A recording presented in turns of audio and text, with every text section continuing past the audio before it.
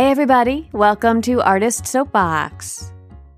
Artist Soapbox is a podcast featuring Triangle area artists talking about their work, their plans, their manifestos.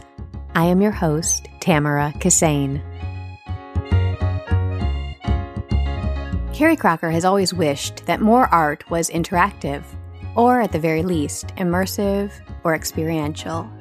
Having explored video, audio, and basic circuitry in college, she applied her media knowledge to the software industry during the birth of interactive media. After taking a sideways turn to help other people get organized for 5 years, she decided to return to an art practice in 2008 by taking a painting class, something she'd never tried in college. By 2010, she found a path toward mixing traditional media like painting with technology and found it most comfortable to start showing her work as her alter ego, Parasol B. Carrie has a BFA in experimental video and audio from the Atlantic College of Art and also works as the Director of Operations at the Carrick in Durham. In this episode, Carrie discusses her own interactive audio-visual artwork and her position as Director of Operations at the Carrick Gallery. This episode was recorded in October 2018, right before the Muse Masquerade, which is the largest fundraising event of the year for the Carrick. Carrie shares her wisdom about how to approach such an event with a large scope. We talk about work-life balance, where she finds her inspiration, and more. Enjoy this episode. Hi, Carrie. Hi, Tamara. Thank you so much for being here. Thanks for having me. This is a treat. In our pre-interview phone conversation, you said that in 2008, you decided to do art again. Mm-hmm. What had you been doing before that? Before that, well, I went to art school a very long time ago, and then my focus was on video and audio. And so after college, I got a job doing software development that included video and audio. It was very cutting edge at the time. It was digital video and audio on CD-ROMs that were interactive, and so that tells you how long ago that was. So I did video and audio in that context, and then eventually software project management, and sort of never gave art a thought during that time. And then when my husband and I moved up here in 2000, sort of for his business purposes, for him to be doing his software, I decided I didn't really want to do that anymore. And because it was extremely, we were self-employed most of that time, and it was extremely long hours, extremely tolling. And so I thought, I want to do something different. So something I ended up doing was opening a business that helps people get organized, like organize their homes or offices. And I did that for 5 years until I realized that it was not a good fit for me. Because it was very emotionally tolling, that kind of work, which I didn't really expect. And so I stopped doing that and said, I'm going to take a painting class because I've never done that before. Then I started experimenting with paint. I knew I was interested in technology, like, with the history of the video and the audio and electronic stuff in college. I knew I was still interested in that. So how could I bring a traditional medium like paint and electronics or media together into something that's like a new combination or something interesting, or at least interesting to me. I'm very, very, very nerdy. How would you describe the art that you make now? What I make now, what I've made most recently is really focusing on like really basic, like 1960s era electronics, the kind of thing that you would walk into Radio Shack to buy components if there still existed brick and mortar Radio Shacks everywhere. Instead, you order online at radioshack.com, which I found out is still a thing. I didn't know that they even existed online. Yeah, it does. It's totally not the same experience as walking in and being able to just like look through all the little microphone options and all the little capacitors and the resistors and the circuit boards and all this stuff. It's not the same creative process to build those things as it is looking at those components online. Even though you have so many more options online, it was a simpler time. in a lot of ways made things easier. I can't believe how much I did and learned back then when there was no internet. So I build very basic circuits that do mostly audio related things. They either take audio, use microphones, take it, amplify it, and do something to the sound, modify the sound in some way, filtering or something, or make sound. And the way that those are activated is by being part of sculptures that are interactive, so that, to experience it, you have to touch it and interact, because that's just very important to me. I've always thought that art should be interactive, and it was frustrating that not everything is. I brought my daughter to see one of your exhibits at the Carrick. And yes, I remember that. Yes, and she was thrilled out of her mind. Oh, really? That's great. She could touch the work. And she's old enough now where she doesn't have to touch everything that she sees like a toddler would. But the fact that she had permission to interact with the art was thrilling for her. And it was a load off of my mind as well, because I didn't have to constantly monitor. It's like, it's okay. Right. You can actually interact with this. What do you think the interactive feature does for the people who are experiencing your art? It's really interesting because I saw a noted difference between the way children reacted and the way adults reacted. This is probably not going to sound very surprising, but kids, once they were made aware that they could do this, would just jump right in there and do it. And sometimes to I tried to build things to be really durable, but sometimes to a degree where they would break things, and that's okay. I was fixing things every day. Totally fine. One parent was mortified that his kid broke one of my sculptures, and I was like, no, seriously, this is going to take me 5 minutes to fix. It's no big deal. But adults, for the most part, have had a huge amount of trouble. Even when you tell them you can touch it, they would still hesitate. And so then you would sort of demonstrate for them so that they could see what the cause and effect was going to be before they would feel comfortable enough to touch it or interact with it. I guess it's because we're taught that when you go into a gallery or a museum, you're supposed to look. You're not supposed to take photos with your phone. You're not supposed to make any noise. And suddenly I'm like, oh no, you have to make noise. You should use your phone. And you need to touch the thing or nothing's going to happen. You could look at it and take it at face value, but believe me, it's way more interesting if you kick it or wobble it with your hand. So adults, much more hesitant. Kids kind of once they figured it out, they kind of got in there, which was very interesting. And I don't have kids, so I don't know how to relate to them as well as people who have kids, obviously. So it was interesting to sort of interact with kids in that scenario, because I don't interact with kids that much in general. And how does the painting come in? Because you said painting plus technology. Yeah, so that was kind of where I started.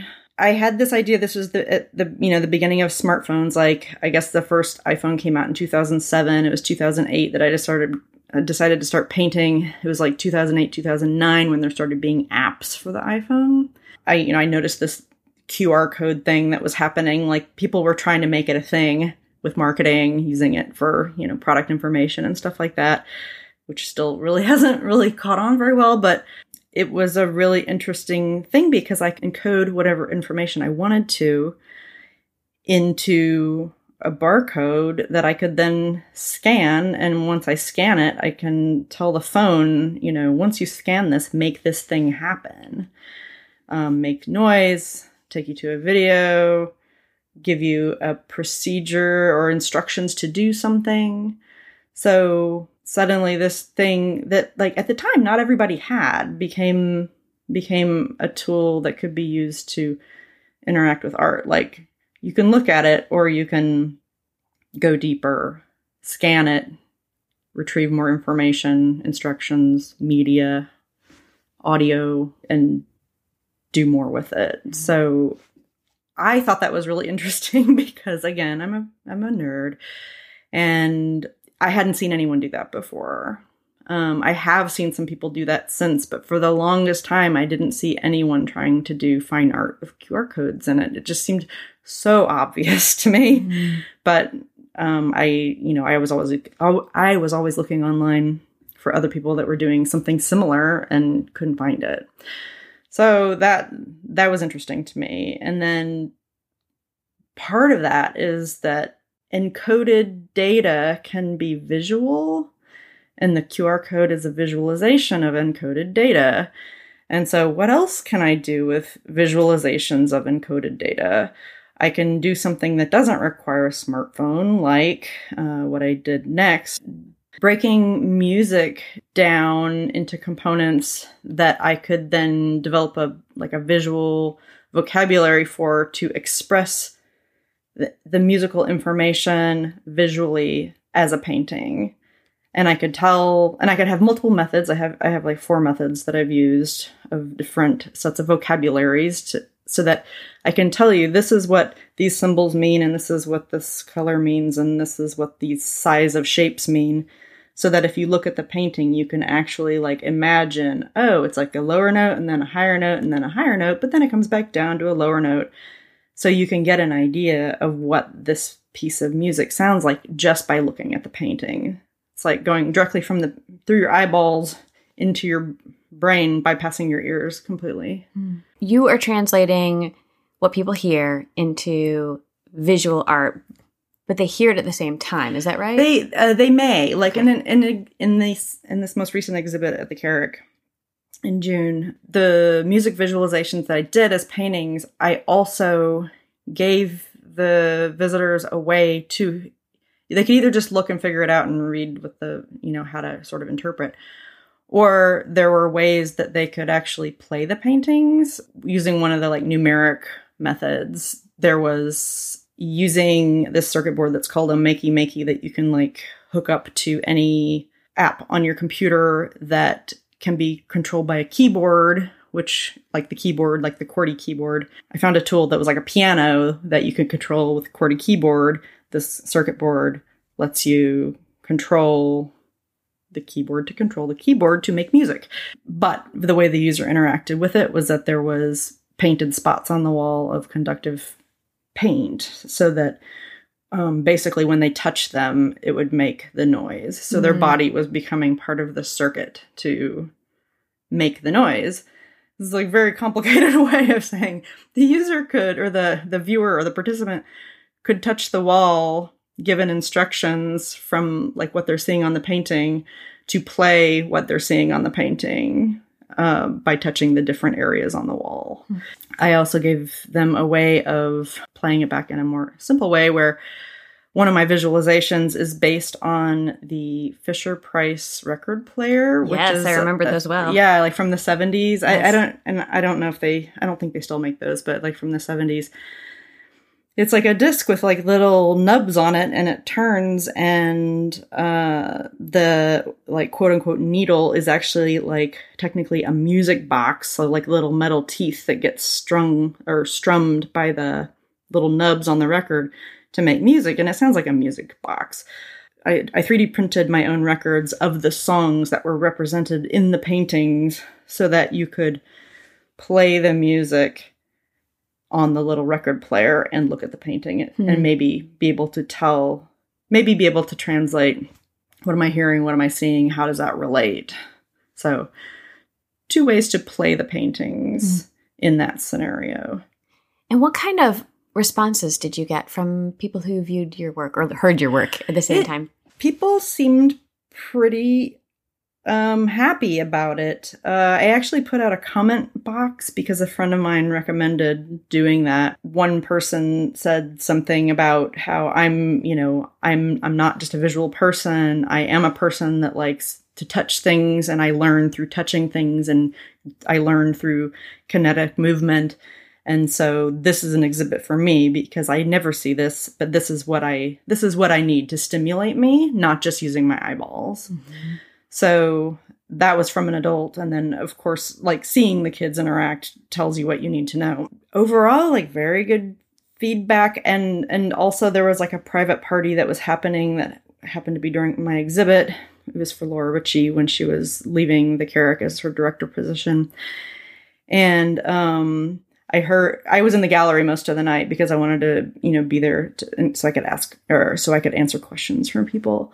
But I heard that there was conversation happening outside at the party that people liked it. So I heard sort of, second or third hand from people that there were positive things being said. So that's nice to hear.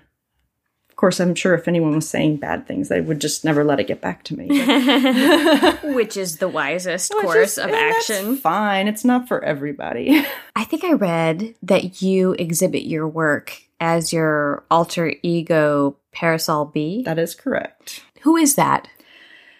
That is a person that I don't know if they're a full person, but a character, I guess, that when I started doing art again, like 10 years ago, I just felt more comfortable letting the art happen and be attributed to someone else rather than being attributed directly to me. I think that probably had something to do with, fear of acceptance and approval and whatever. But also I thought, like people who are graffiti artists and a lot of other kind of art forms, like DJs and musicians, they all have pseudonyms. So why shouldn't I? Mm-hmm. So I did.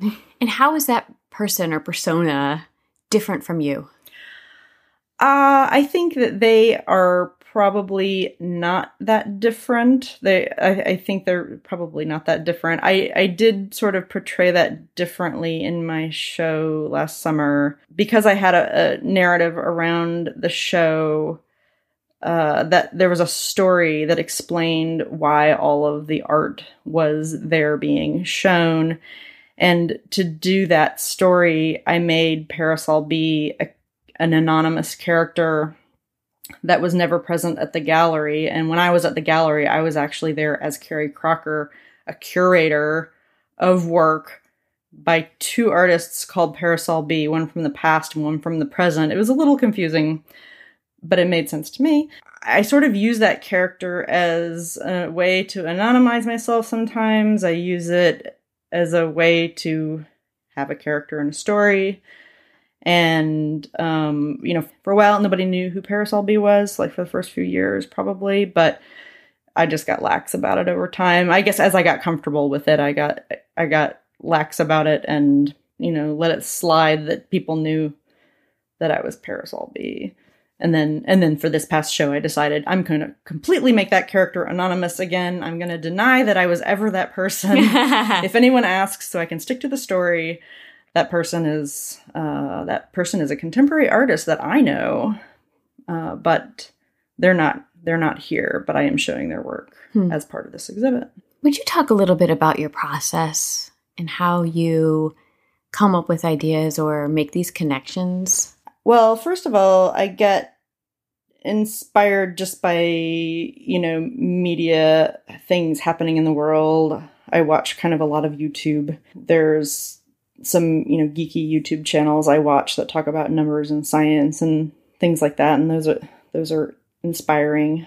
And when I was doing preparation and research for my show, I basically watched YouTube videos every day at lunch to retrain me or reteach me how to build electronics, how to solder properly, because I've soldered poorly in the past and burned myself, and how to do things like that. So, the inspiration comes from everywhere. My husband is a total geek too, and so he's always telling me about interesting things that are happening. So, like anybody, I'm taking cues from all around me in the world. But like something that I've figured out this year was that it's sort of like a way to tap into a creative process, which was sort of by accident, was that when I do hot yoga and then they have Shavasana at the end, which is the part where you take a nap for 10 minutes, basically, I can sort of lucid dream. Like I've been able to lucid dream before, but it's a little bit different.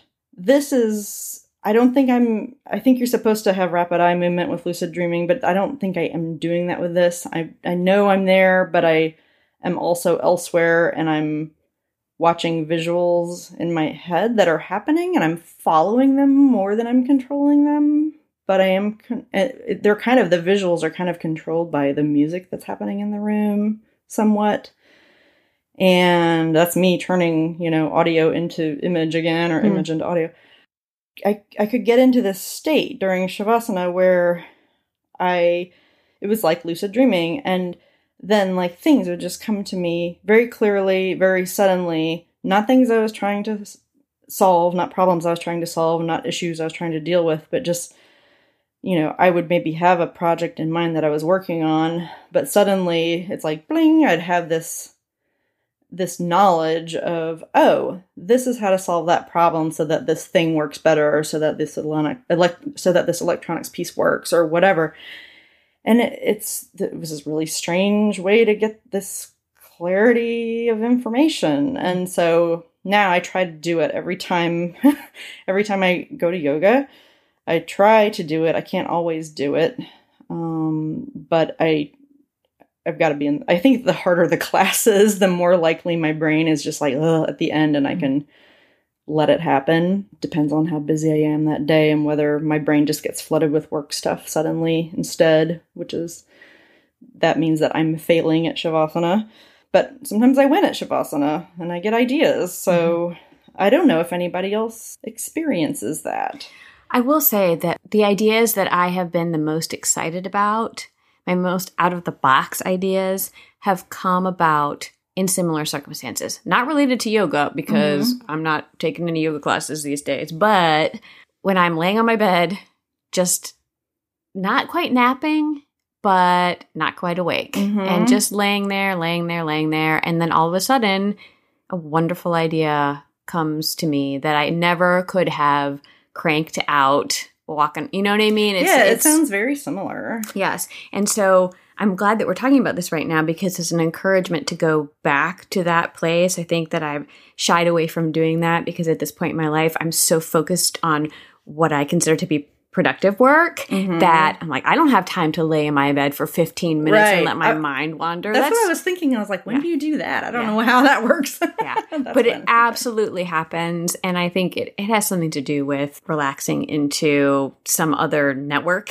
I guess, that we're tapped into, that we don't have access to when we're being super productive and walking around the world with our eyes open and our day-to-day minutia that we're trying to wade through. So I think that maybe it looks different for other people to get in that sort of relaxed state. I mean, I know that some people it happens in the shower, some people it happens on a run, there are different ways to access that creative, I'm going to call it a creative network. But for me, it's definitely this lucid dreaming, almost napping kind of thing. And you've inspired me to do that again. Oh, wow. Yes. Well, I've been holding on to this thought for like the whole year, really, and I've meant to put that sort of idea out to other artists to say, like, am I crazy?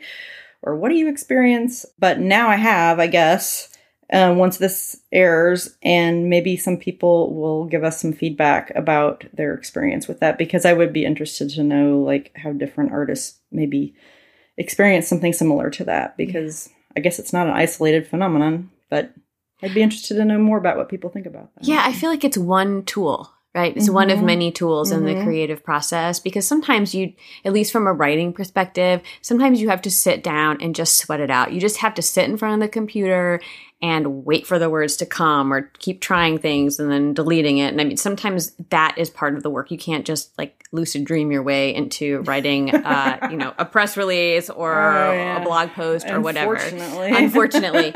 But there are other tools, and this is absolutely a tool to try. I think especially when, well, at least for me, especially when I'm looking for something that is from a more inspirational place, that is more, I'll say it again, out of the box way to approach a solution, to a problem.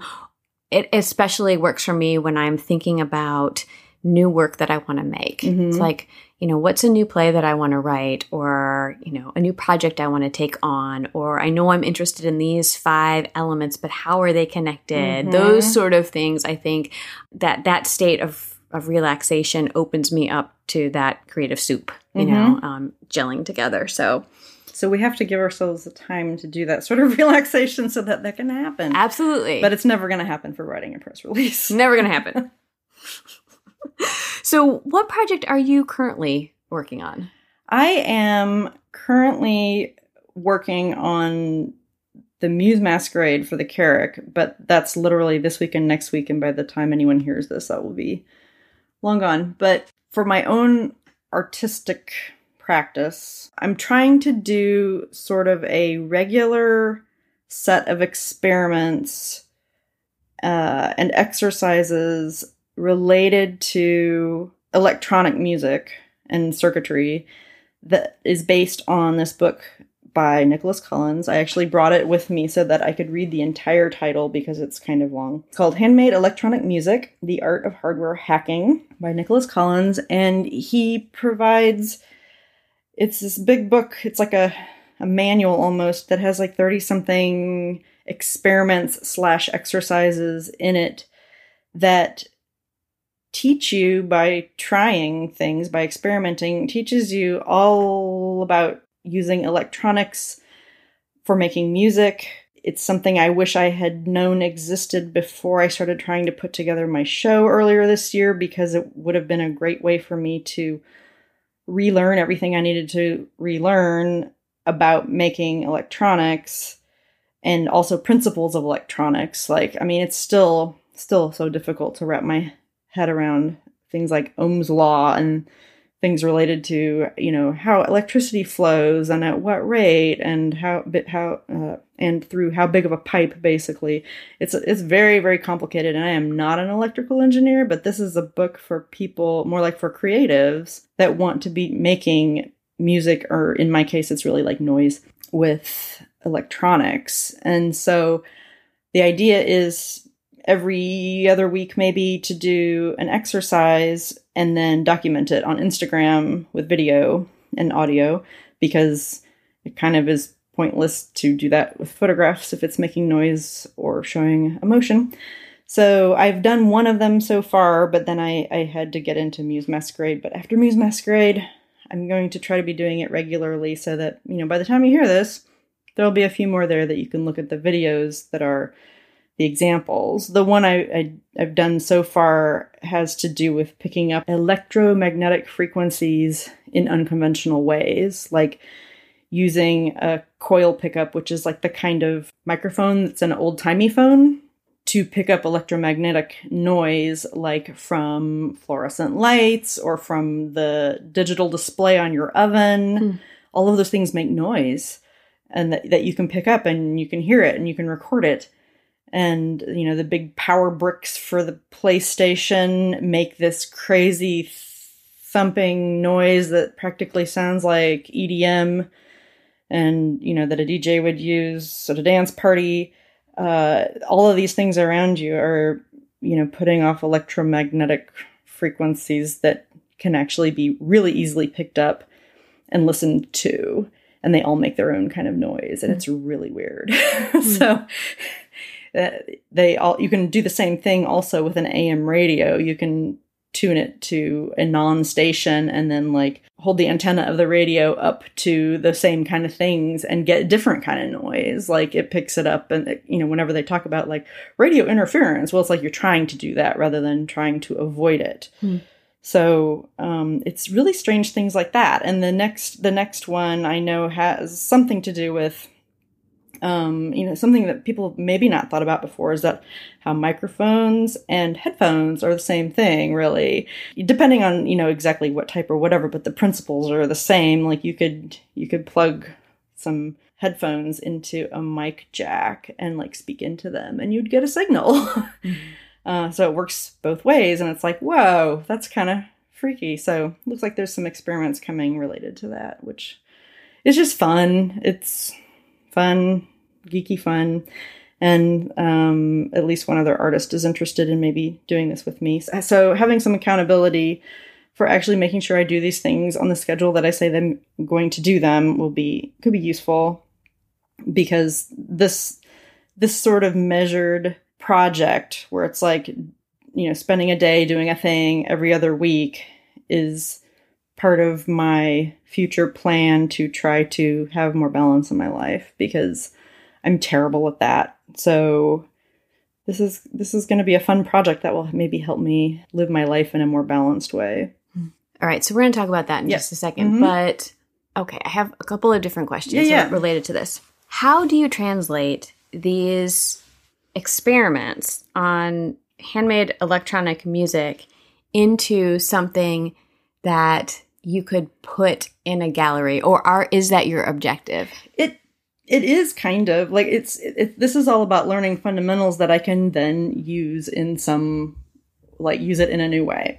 So off and on, I spend a lot of time at the Scrap Exchange. Like when I was preparing for this past year's show, I spent a lot of time at Scrap Exchange looking for things like just like objects that resonate.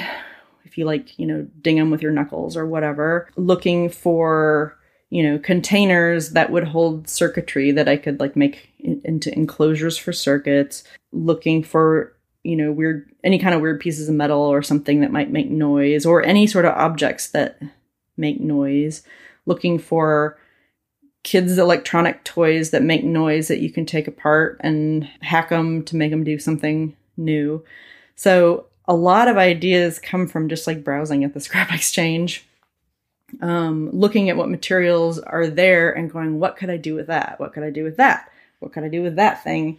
And then a picture starts to form, things come together. And I mostly take, this knowledge and then looking at materials, and I let it just bake for a while. I've always used the phrase, and I think I learned this from my husband, put it on the back burner. I put it on the back burner in my brain just to let it cook. And eventually, those puzzle pieces will be floating around and they'll come together, and I'll just have an aha. Maybe it's not while lucid dreaming, maybe it's while I'm awake, but this is one way that you can build up your skill, basically. Exactly. Build up skill and ideas for, the foundation of a new project. Mm-hmm. Okay. I think a lot of people are like, oh, you take your easel and you go out and you paint a nature scene, or, I don't know, you paint art models. And where is the art in this for you? Why do you consider this art as opposed to audio engineering or something like that? You know what I mean? Yeah, I think I do know what you mean. I think because I'm trying to bring things together in ways that people have not experienced it before. I had I used a stack of old records, and I put a noise-making circuit inside of it. And when you would bend or wobble the records, as they touched each other, it would change the quality of the noise. And so it was like playing an instrument. I mean, these are almost a lot of this stuff is almost like building instruments, really, which, I mean, and that idea kind of came from Moog Fest in 2017. In Moog Fest 2017, I went to a bunch of workshops, and I believe that was the year that there was a lot of emphasis on instrument making. And so I went to a bunch of those workshops, and that kind of got me back into the electronics thing. So, you can make a brand new kind of musical instrument that is not something somebody has experienced before, and it's not what they expect it's going to be at all, and it doesn't look like a musical instrument at all. Mm-hmm. So I think that's the art, is the bringing together these things in new ways that are, unrecognizable or new to discover by people. Let's talk about the Carrack. Okay. So for folks who don't know, the Carrack is an artist-centered, volunteer-run, zero-commission art space in downtown Durham, North Carolina, that hosts short, rapidly rotating exhibitions, performances, workshops, and community gatherings. Carrie, you are the Director of Operations and Fundraising Event Coordinator for the Carrack. How did you get connected? Well, I actually get that question a lot from people just who are generally curious. I did some of what people may remember, the Durham Storefront projects in 2011, 2012. That was a program that was going on where they were trying to put art in underutilized window spaces in downtown Durham because things weren't quite so revitalized. And there was a pre-revitalization. 7 years ago, there was like, a lot of empty window space down there. So they were putting art in it. And I remember hearing somebody, and this had to be literally like 3 months after the Carrick opened, except now that I know the timeline of the Carrick, it had to be like 3 months after the opening. It's like, oh, so-and-so's having a show at the Carrick Modern. And I was like, ooh, that sounds fancy. That sounds like something I want to know about. The Carrick Modern, what the heck? It's a modern art gallery in Durham. And so not a whole lot later, I found out that a good friend of mine was volunteering there on a regular basis. She's an artist. Her name is Libby Lynn. And so I just sort of started hanging out with her during her shifts. At the time, I think I was, sort of in between projects and not knowing what to do with myself. And so I had some time that I could do that, which was good. I need to always try to find time to spend time with friends. But started hanging out with her and then learned what the Carrick was. And, by being there. And it's like, oh, it's not what I thought it was. It's not this fancy thing. It's like it's more of like this DIY thing. This approach with the zero commission thing is totally unusual, but so cool, having it be this place where artists can do whatever they want, basically. And then there was the Call for Artists was coming up soon. And this would have been like 2013-ish.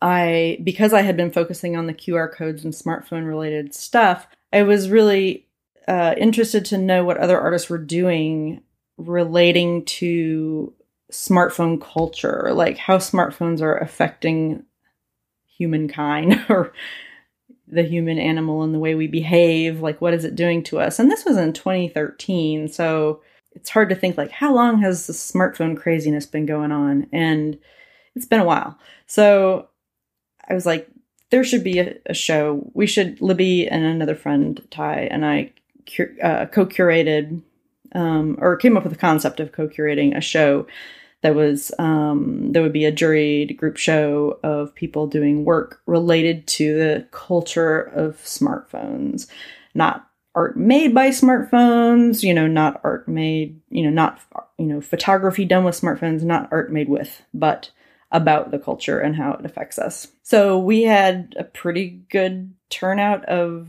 applicants, put on a pretty interesting show, got juried in by the Carrick. That's the important part. Got juried in and put on this show in 2014. After that, and so after experiencing being a participant artist or curator at the Carrick, you get a little bit more entrenched. It's like they gave you an opportunity, you give a little something back. And so I started doing some volunteering. And then the next year that Laura approached me about coming up with a new kind of fundraiser. And we had the first conversation about what should that be? And I was very flattered that she asked me to be involved at such a high level and came up with the Muse Masquerade just because I like Halloween. And she said, yes, that sounds great. Let's do it. So that turned into that. It's a huge party at 21C where everyone's in masks and everyone's inhibitions are down and people are drinking and having fun, but raising money for the Carrick at the same time. So the Muse Masquerade is in its 5th year, then? This is the 4th year. The 4th year. 2018 is the 4th one. Okay. It's notable because it's a whole lot of work, but also because it is the largest vehicle to fund the entire year for the Carrick. Is that right? It is. That is the intent. We have, it's hard to meet our lofty goals. It is definitely the biggest fundraiser. We wish it could raise more money than it does, and we're working on trying to improve that. But it is the biggest It is the biggest single fundraising thing we do during the year. And it's held every year near Halloween. Mm-hmm. Okay, so people need to put that on their calendars for next year because it is a great and very creative party. It's a very creative party. There's a lot of crazy stuff happening there. There's like something for everyone, assuming you want to be in a crowd of strangers wearing masks and costumes. So I know that you, at least in the past, have been in charge of this masquerade. Mm-hmm. What else do you do as director of operations, and how is your relationship to the Muse Masquerade changing? What I do for operations, or as director of operations, so first of all, let me state that this is a part-time job. It's 10 hours a week. The whole, like, having director in my title is, sounds kind of fancy. But I am the only person doing it, so I guess I get to be the director. I manage our website, I mostly manage our social media. The director gets in there too, on social media, help write the e-newsletter with the director. I help put new systems in place. I've set up a lot of software tools for us for productivity. I think the core of what I do is support work for the director to keep the gallery running, so that she can be like the one making the relationships and working directly with the artists who are exhibiting. I'm keeping all the website and the newsletters going and making sure we, have our files organized on Drive and have the right software tools we need to be efficient, and more efficient over time, because it's so much work for two people to do, because Saba Taj, the new director, she's also part-time. She's 25 hours a week. And so that's not that many hours to run a gallery. Mm-hmm. So after this Muse Masquerade is done, going forward, it's going to be a lot of getting more systems in place that get us more efficient. So are you the only two paid employees? Yes. Okay. So it's basically 30 hours a week. 35 hours paid, yeah. 35 hours a week and paid. And then volunteers. That's a lot to do with a very small amount of dollars. It is a lot. Mm-hmm. And your responsibility up to this point has entirely been this masquerade. But I think that this year you're bringing volunteers in. Yeah, this year, because it is an insanely huge project. The first year it wasn't quite so big. It was based in the ballroom at 21C, but then the next year we expanded to programming on 3 floors for the whole night, and, really want guests to feel like they're immersed in something. There's things happening around them all the time, that every space that they're in, it's huge. It's the amount of work is frankly ridiculous. Mm-hmm. The number of people that have to be managed throughout the process is around 100, because between volunteers and talent, we typically have about 100 people running the event and participating in the event. And it's like 500 guests. So it's like a 5-to-1 ratio, which mm-hmm. is crazy. It's a ton of work. And I have tended to dive into it. I feel like I took this on. I'm responsible for it. Now I'm going to, while neglecting everyone else in my life, I'm going to go into a cave and be on my computer 24 hours a day and make myself sick and not get enough sleep, because I wake up at 5 or 6 in the morning with what I got to do. Even though I use project management tools, sure, and I'm really organized and I track all my stuff very carefully, it's so much work. And so I swore to my husband that I was not doing that again this year, and that we were going to recruit a team of volunteers who we offered a little bit of a stipend too, because it's a tremendous amount of work and we can't afford to pay people to do the actual work it takes. But, a little incentive. And we were able to pull together a team of 5 people, which we call coordinators. There's talent, volunteers, the main sort of project management person, a sponsorship person, and a marketing person, plus a graphic designer. So he's sort of 6th. He attends all our meetings, which is great because he's just another creative mind on the project. So have this team of coordinators. They've been working on this since May. I'm still backseat driving because it's a lot of information to convey to other people. I'm the person that has all the knowledge in my head and so much of it written down. I made this tremendous roadmap that they could follow if they wanted to. So they've been doing the brunt of the work. I'm still working way too many hours on it.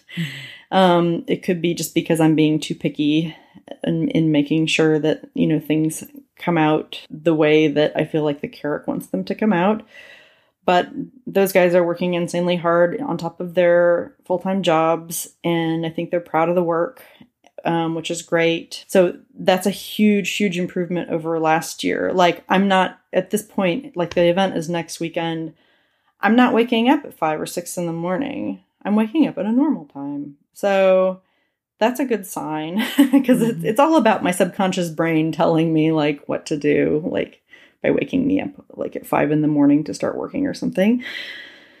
So next year, so I feel like I've made a huge step. My husband definitely feels like I'm way too involved, and I understand, and I hear his feelings and I understand them.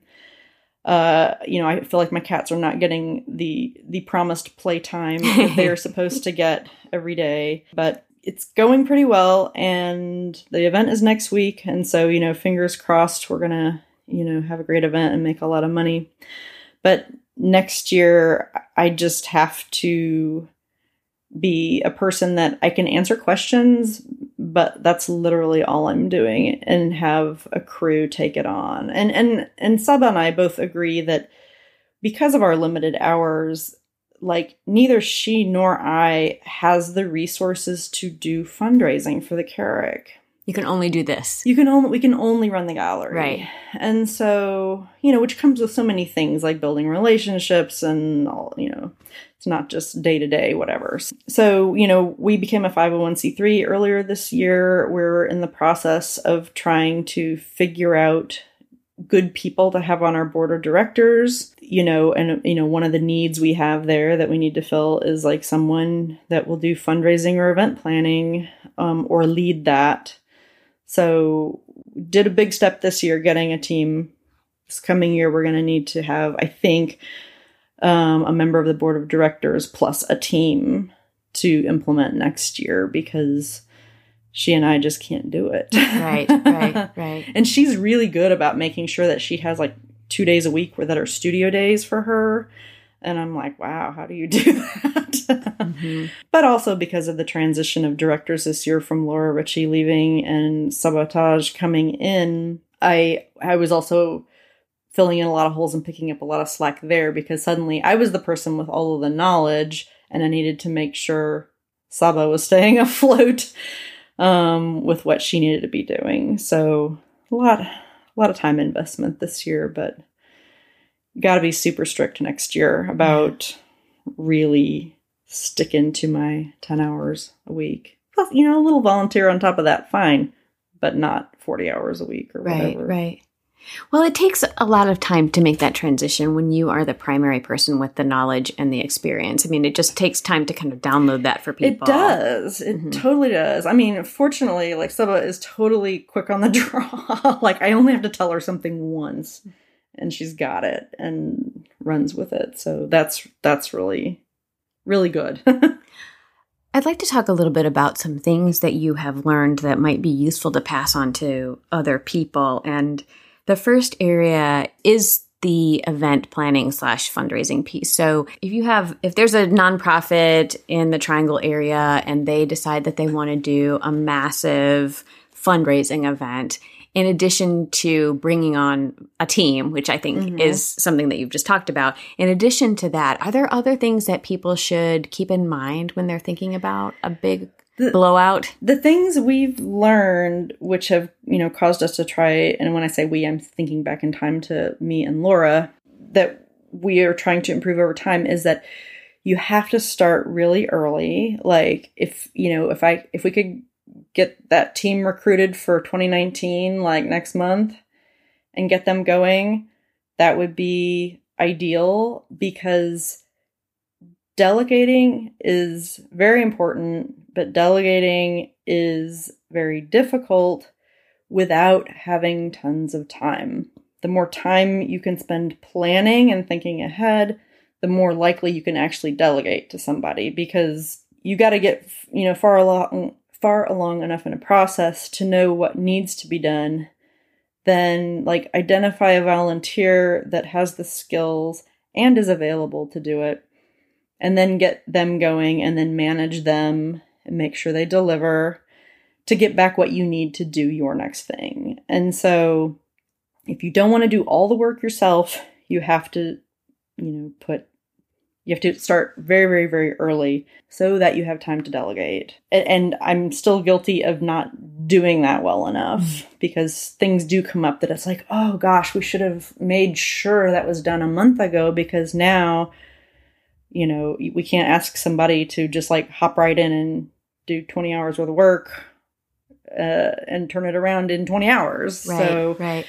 I guess I'm going to have to do it myself. And, managing volunteers, just like with employees, it's like, and with interns and things like that, it takes more of your time than it can take more of your time initially than if you do it yourself. Mm-hmm. I'm a victim, or not a victim. I am a person who will be like, well, it'll just be faster if I get it done myself. And like, you have to resist that urge and plan early. You're talking about starting the week after the event, planning for the next year. Yes. Yeah. So like a year. Yeah. Uh-huh. I think if you this kind of thing, and I'll be interested to after I have a follow up with the coordinators after the event, and we've done some after event analysis, and we've done our guest surveys and things like that.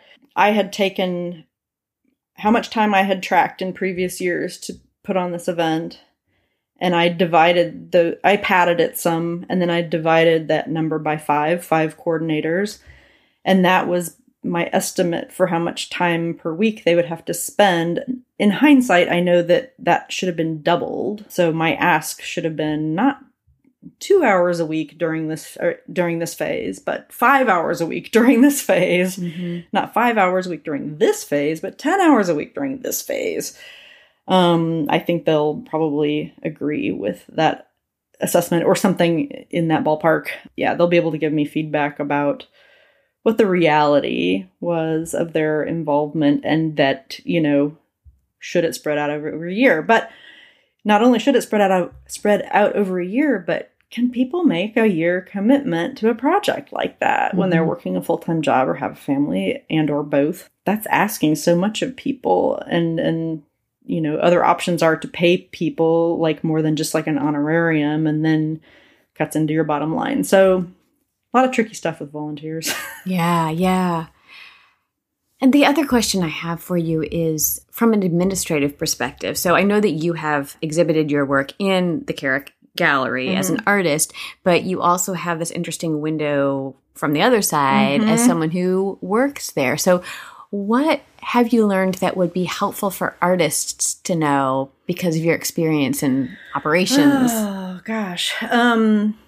Really putting a focus on marketing their shows as early as possible, because the sooner we can get details, not just, I'm going to have an opening reception on such and such date, but it's going to be from 6 to 9 p.m. I'm going to have music.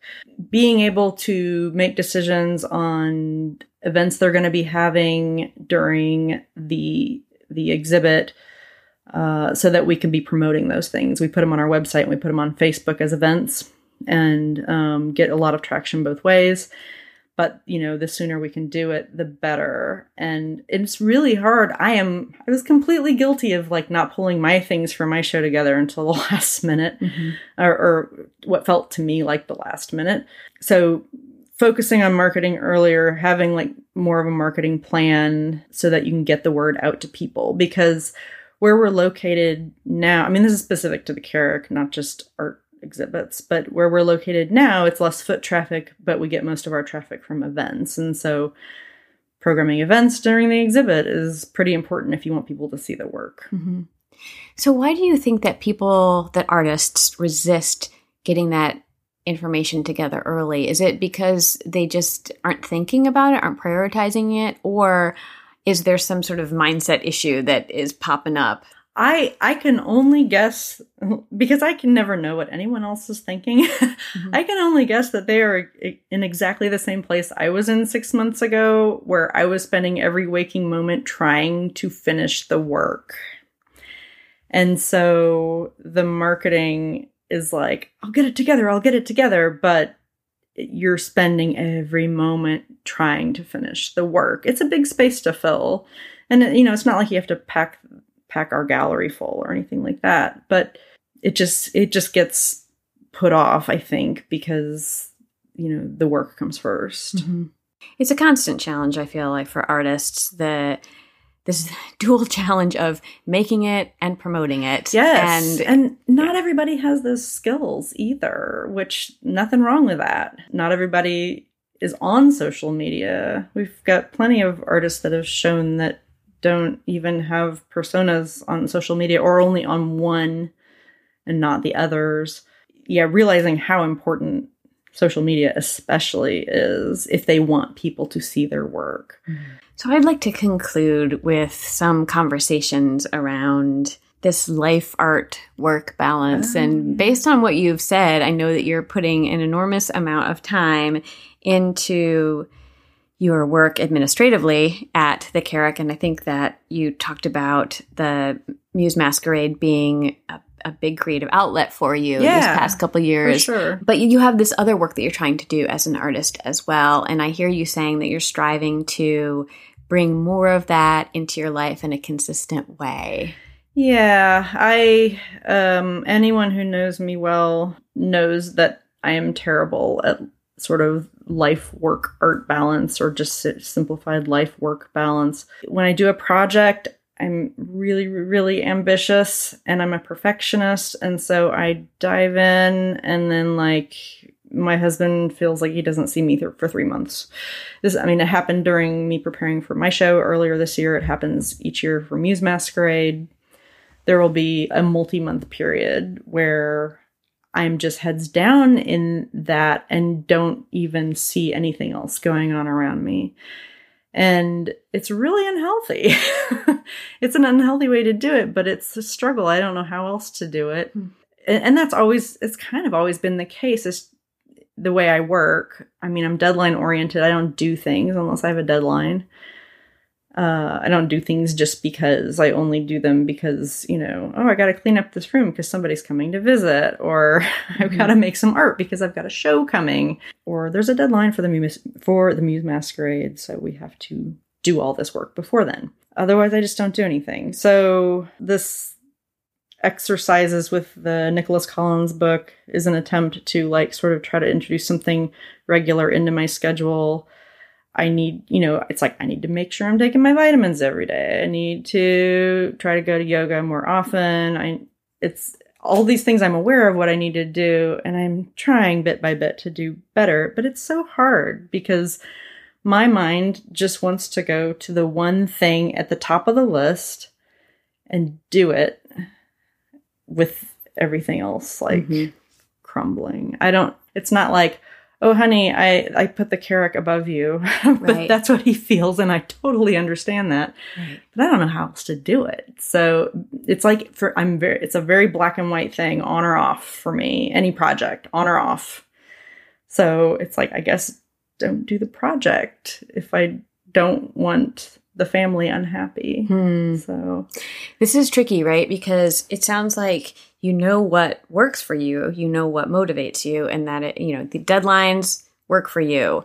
Total immersion works for you, but it also sounds like there's something about that doesn't work for you, right? Because you're feeling that imbalance in your health and your relationships. Yep. And so it's definitely, I think, an experimentation process of figuring out how to dial it in so you're getting closer to what balance is for you. For sure. And after next week, after the Muse Masquerade, I don't have any big projects on my horizon. I'm not pursuing any shows particularly because I haven't gotten around to looking at calls for artists, it's on the bottom of my to-do list. I don't have any big projects coming, and so I'm hoping I can reset a little bit and try to get those things realigned, doing things in moderation, still achieving things, but doing things in moderation. I'll be really excited to see how this works for you. So let me know what you end up doing, because my challenge is that I jump from thing to thing. I'm sort of, I have a very hard time diving into something to the exclusion of everything else. So I have sort of the opposite problem, but I'm married to somebody who is a total focused person, and he'll say like, I'm going upstairs to work on some project, and then he will just disappear for hours. I'm like, he's like, well, it took longer than I thought, and then I really got into it. That sounds like me. And he like really gets into it. He doesn't know that we're waiting for him, and it's really frustrating for me because I don't have that challenge. I can do a thing for a short amount of time, and then I'm like, oh, I need to go do this other thing, and so that has a lot of other challenges related to it. But I know exactly what you're talking about and how much it hurts him to be interrupted when he's in the zone. Right. I mean, he literally, like, it's almost like he's in another world and has to pull out of that, and it's painful for him. Totally. I get it. Yeah. So I totally understand kind of where that is coming from. So I will be really curious to see what solutions you come up with for yourself. And I know that part of what we've kind of negotiated is just having a conversation ahead of time. Say like, look, how much time do you need to feel like you've made some significant progress?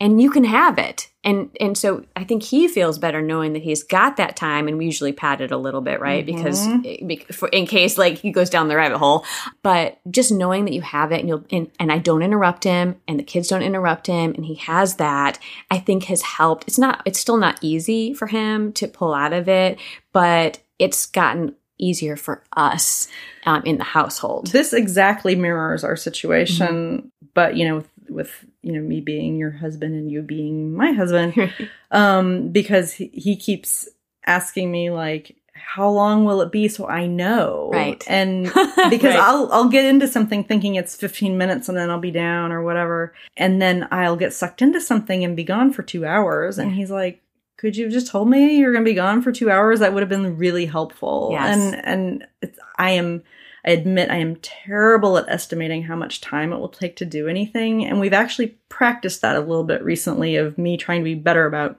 saying, can I have this much? Is it cool if I take this much time to do this? Just like agreeing in advance makes a difference. And that's something he's specifically asked me to do. And so I'm trying. Yeah. because I'm terrible at estimating how long it takes to do anything. And I know I should always like double the amount.